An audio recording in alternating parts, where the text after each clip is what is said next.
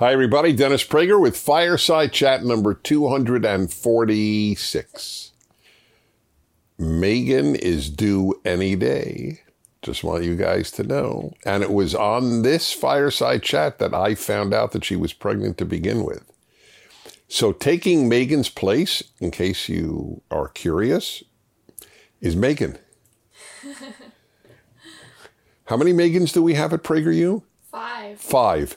Do you know how odd? The chances of that are very, very small.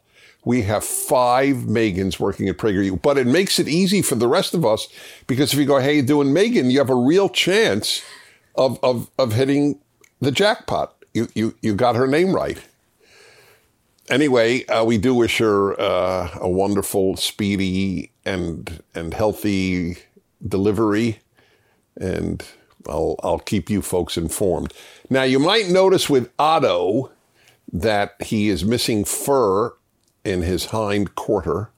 That's because he had a leg surgery. He is doing so well, he doesn't really even know he had surgery. He wanted to walk within one day, and in fact did. He walked up the steps contrary to everything the vet wanted him to prevent him from doing.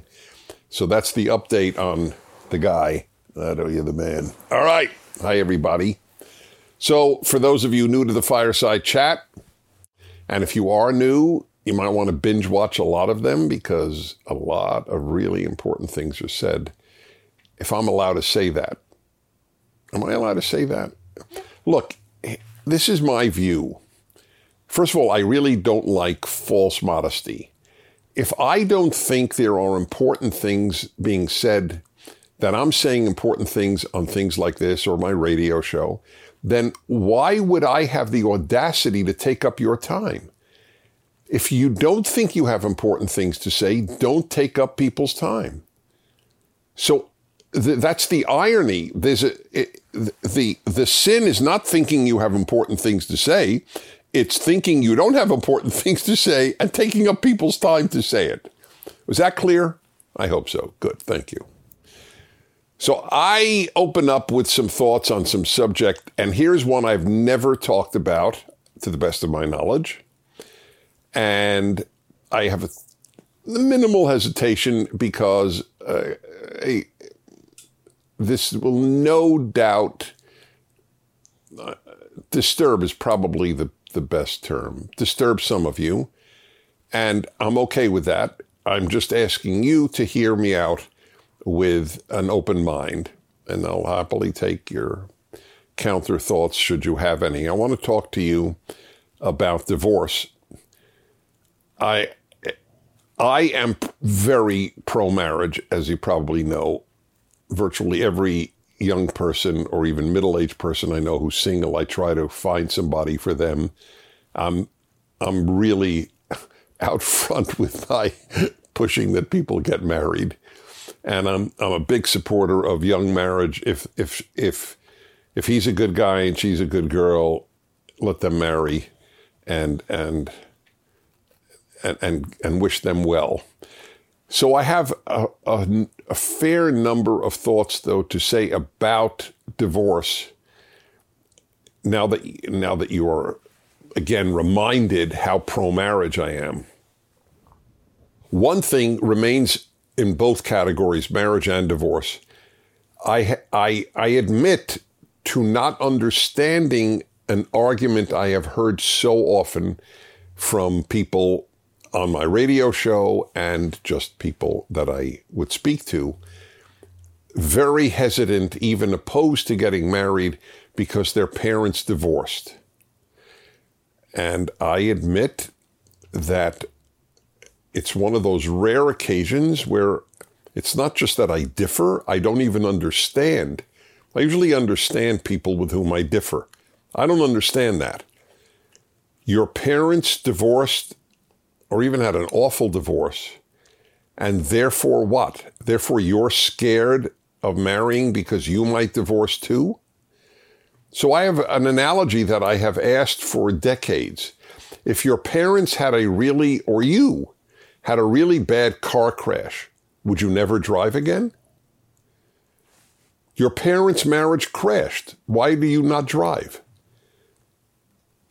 If your parents, let's even take the crash analogy literally. If your parents had a really bad crash, would you not drive? I don't know what to say. My instinct always is to think rationally. And so when I hear an irrational idea, I admit that I can't relate to it. It's not rational to say my parents got divorced, I'm afraid of getting married. It's not rational. And if you lead a life dictated by irrational thinking, you will not lead a good life or a happy life. So I just wanted to dispense with that argument and add one more thing. There is a chance you'll divorce. A lot of people divorce. That is not a reason not to get married. People are so afraid of pain. It's become a pain-averse society, a risk-averse society. And I'm of the opinion of no pain, no gain. I mean, life has pain. The purpose of life is not to avoid pain. If you dedicate your life to avoiding pain, you will have a very shallow life. So, yes, it is quite possible that if you marry, you will divorce. And therefore what?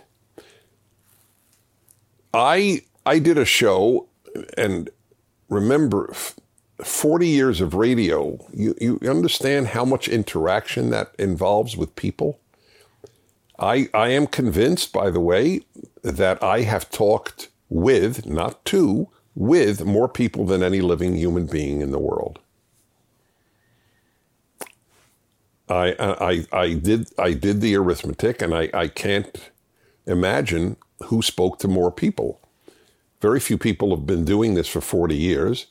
And remember, I'm talking with people, not just to.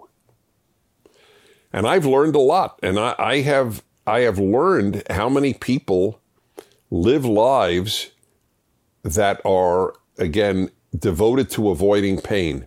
So I did one show on this subject. I said it is better to have been married and divorced than never to have been married. And I got a lot of calls disagreeing with me. I am I'm adamant about that sentiment, by the way. Better to have been married and divorced than never to have been married.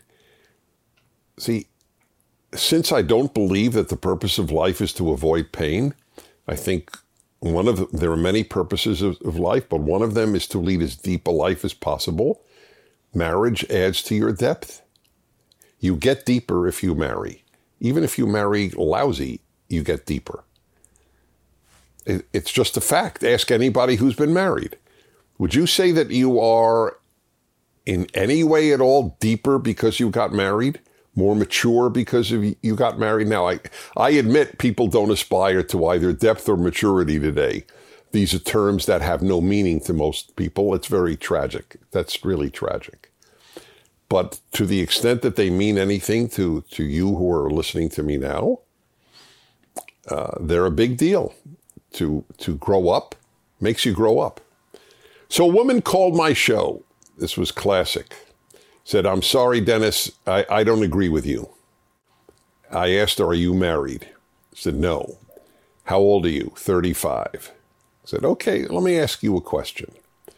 If I had two 43-year-old men that I could set you up with, I ascertain she wants to get married, and all you knew was that one had been married and was divorced, and one had never been married, which one would you go on a date with?" And I loved it. These are my favorite moments in radio. There was silence. Silence on radio is so powerful.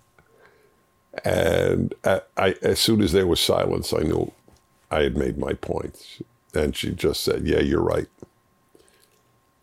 If she has a choice of two 43-year-old men, and all she knows is one had been married, she knows that one had already embarked on being responsible and knew how to make a commitment theoretically. I mean, we don't know anything else, but based on that, that's what we knew.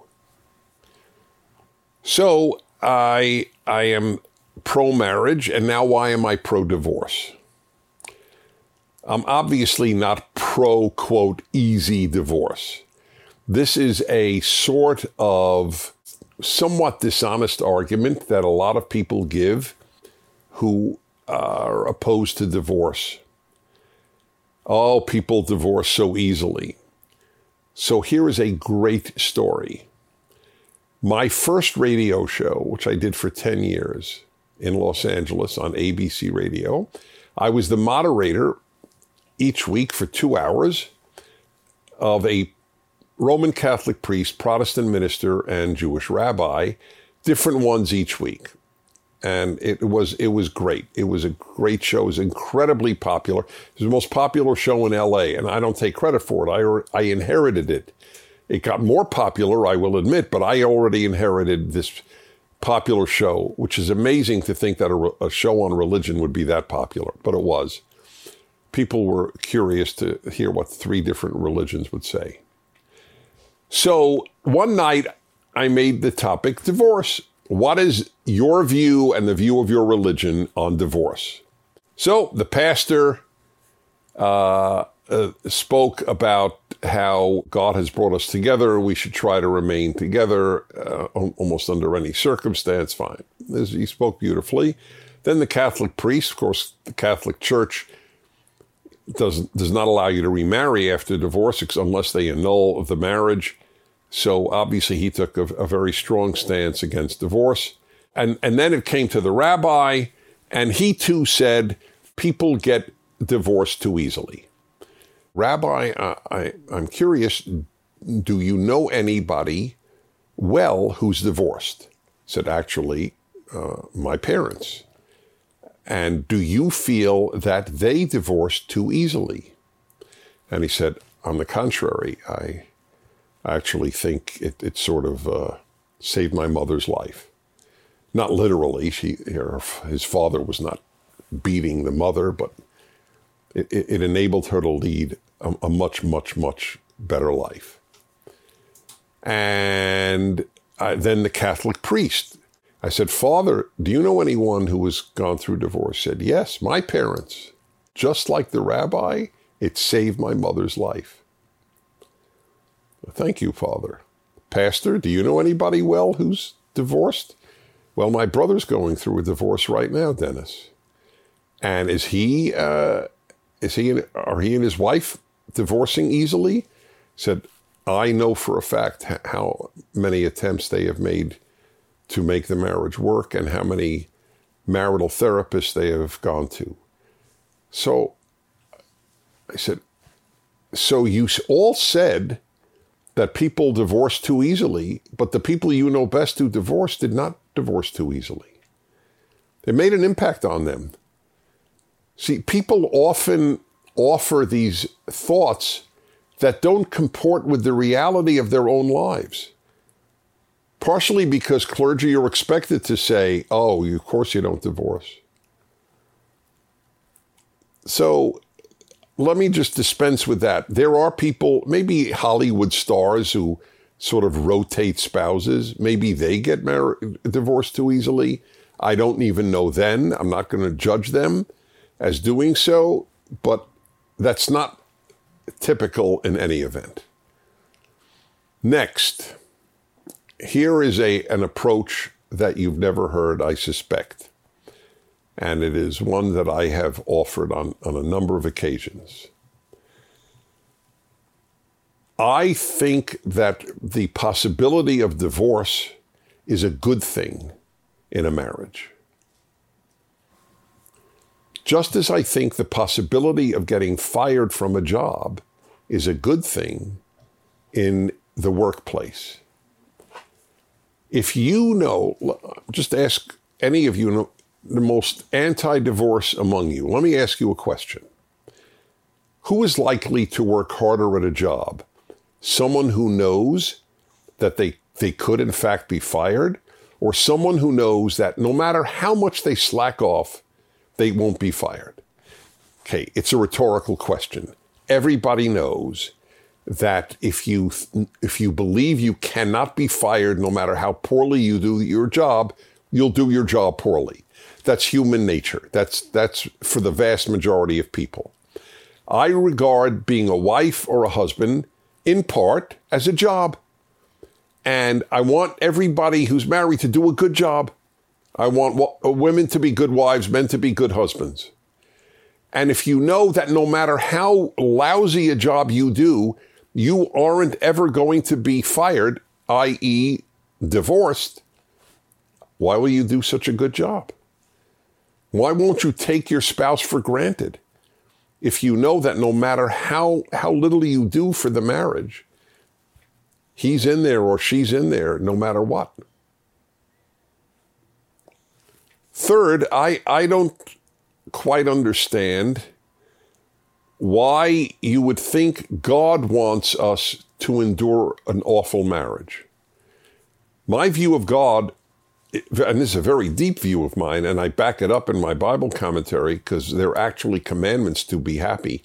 You should worship God in happiness, in joy, is actually one of the great biblical principles. But there are many others which tell people to be happy. Why would God want two people? And by the way, often people who divorce are both good people. Not always is one a villain. Why would God want one or two good people to suffer? A bad marriage is life imprisonment. And as I've often said, I think life imprisonment should only be reserved for murderers or maybe child rapists or some horrific acts. Why would one think God wants you to live a life of misery for 50 years when you can try for something better? God wants us to be happy. God doesn't want us to divorce easily. I fully agree. And those who quote the line, God weeps with regard to divorce, God weeps with regard to war. There's a lot of weeping God undoubtedly does with regard to the human condition. But it doesn't mean war is always wrong. So look, I never argue faith. I argue reason. So if your faith says never accept with beating or infidelity, you have to stay together, I'm not going to argue faith. But because how can you argue faith? You believe X and I don't believe X, then there's nothing to argue. But if we both share reason, then we can have an argument. And if we share reason, I don't see why we would think God would want us in such a circumstance. I have done shows wherein I have asked people, if your parents divorced, do you think now that they were wrong? Do you regret that they did? I was stunned at how many people called to say it was a good thing they divorced. The house was not a happy house, or even a toxic house. Could have been worse. And I'm not talking about beatings. And by the way, let me add a counterintuitive theme. And that is, I don't believe that infidelity should lead to automatic divorce. So there's the one circumstance that many people think, okay, that legitimates divorce or legitimizes divorce. I'm not sure that that's true. A lot of couples have survived infidelity and actually gotten a better marriage because it brought out a lot of problems that were being swept under the rug and prompted one to have an affair. Unless you're married to someone who just goes from affair to affair, which is not the norm, you're probably married to a good person who either got weak one night or responded to problems in the marriage that you were both unwilling to confront. I'm not defending infidelity, but I think it's important to understand it. Anyway, I don't think it should lead to automatic divorce. Automatic divorce, I don't even use the term normally, but if it were to apply to anything, I think it would apply to contempt. If your spouse has contempt for you, then I think there's no hope for the marriage. There's hope after infidelity. There's not hope after contempt. So, some thoughts on a really important subject. Okay, how are we doing? Did I take up almost the whole... 23 minutes. So we could take a question, or we could take a video question. This is also Megan's arm, but not the original Megan. All right, here we go. Hello there, Dennis. I hope you're doing well today. My name is Jackie Ferrari. I'm a current sophomore at Pepperdine University. I'm originally from Atlanta. Love watching your videos. Thank you for all that you do. So my question is, I'm trying to figure out what news sources that you would suggest I go to do research on things that are unbiased, because a lot of the research I've done on different topics, such as gun laws and America being, one of the best countries in the world, I found stuff that goes against what conservatives are saying, and I'm trying to find, I absolutely agree with conservatives on those things, but I'm trying to find stuff that is unbiased. So what news sources would you recommend that actually tell the truth on those topics? Thank you so much. So that's a very fair question. The question of unbiased news source is complex. It's very hard.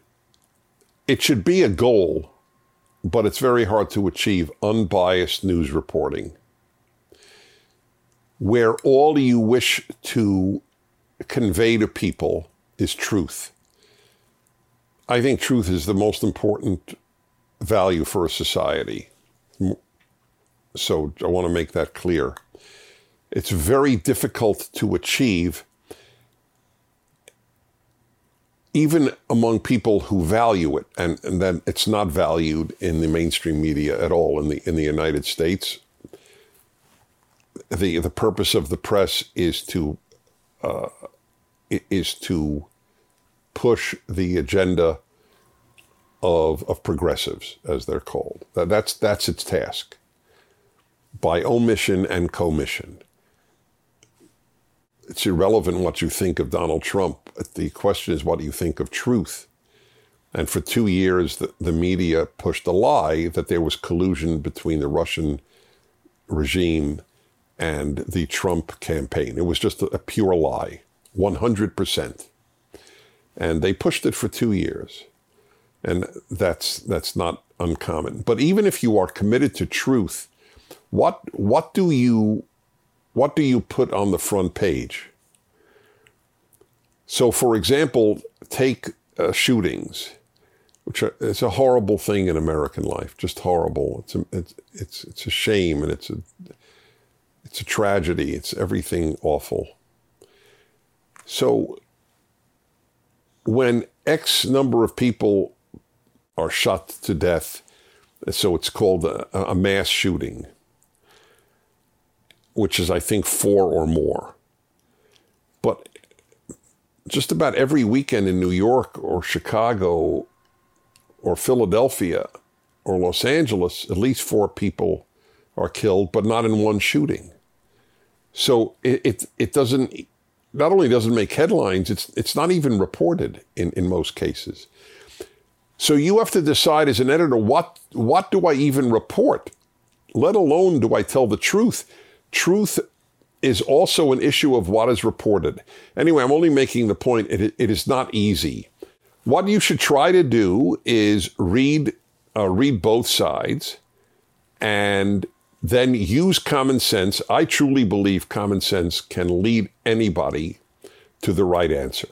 So if you watch PragerU videos, or if you watch Daily Wire, or if you read City Journal or Breitbart, there's so American Thinker, American Greatness.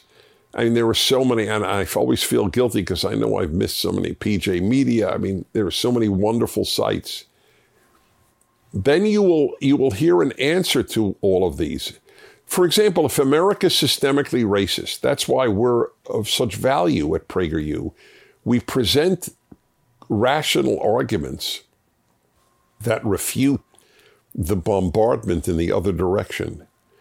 If America is systemically racist, why have 3 million black people moved to this country in the last 30 or 40 years? 3 million. 360,000 poor souls came over here on those hell ships in the transatlantic slave trade. 360,000. 3 million blacks have come here willingly, giving up everything they had back home, their friends, their home, their livelihoods, their community, just to live in the land of opportunity. So I always ask this question. There were 2 million from Africa, 1 million from the Caribbean. Ask people who think this country is systemically racist, are the 3 million blacks who moved to this country in the last few decades, are they stupid? Just ask them that question. Either the country is systemically racist and they're stupid. Would you move to a place that hated you? I wouldn't. No Jews moved to Germany in the 1930s. It's a perfect example. They knew they're hated. But blacks are not hated in the United States. It's a gigantic lie. It's the greatest lie in modern history on a national level. And they know it. And by the way, these immigrants do extremely well. West African immigrants to the United States are one of the most successful ethnic groups in the United States. I think their median income is higher than whites, which is remarkable for a systemically racist country, isn't it? So you need to hear the arguments. It's not so much the news sources as to hear the arguments against these things. Before the 1970s, there were fewer gun laws in the United States, and there were not nearly as many mass shootings, let alone school shootings, which is also rare, let's be honest, in the United States. So maybe something else changed since the 1970s. Maybe it isn't gun laws that changed. Maybe it's the breakdown of the moral order that existed prior to the 70s. How many people who murder people went to church the previous Sunday? What percentage? 40% of Americans go to church every week. So theoretically, if that's irrelevant to crime, 40% of murderers in prison should have gone to church that week, but they didn't. It's close to 0%. How many of them grew up with a father in their lives? How many murderers grew up with a father in their lives? So what do you think we need more to prevent more murder in the United States?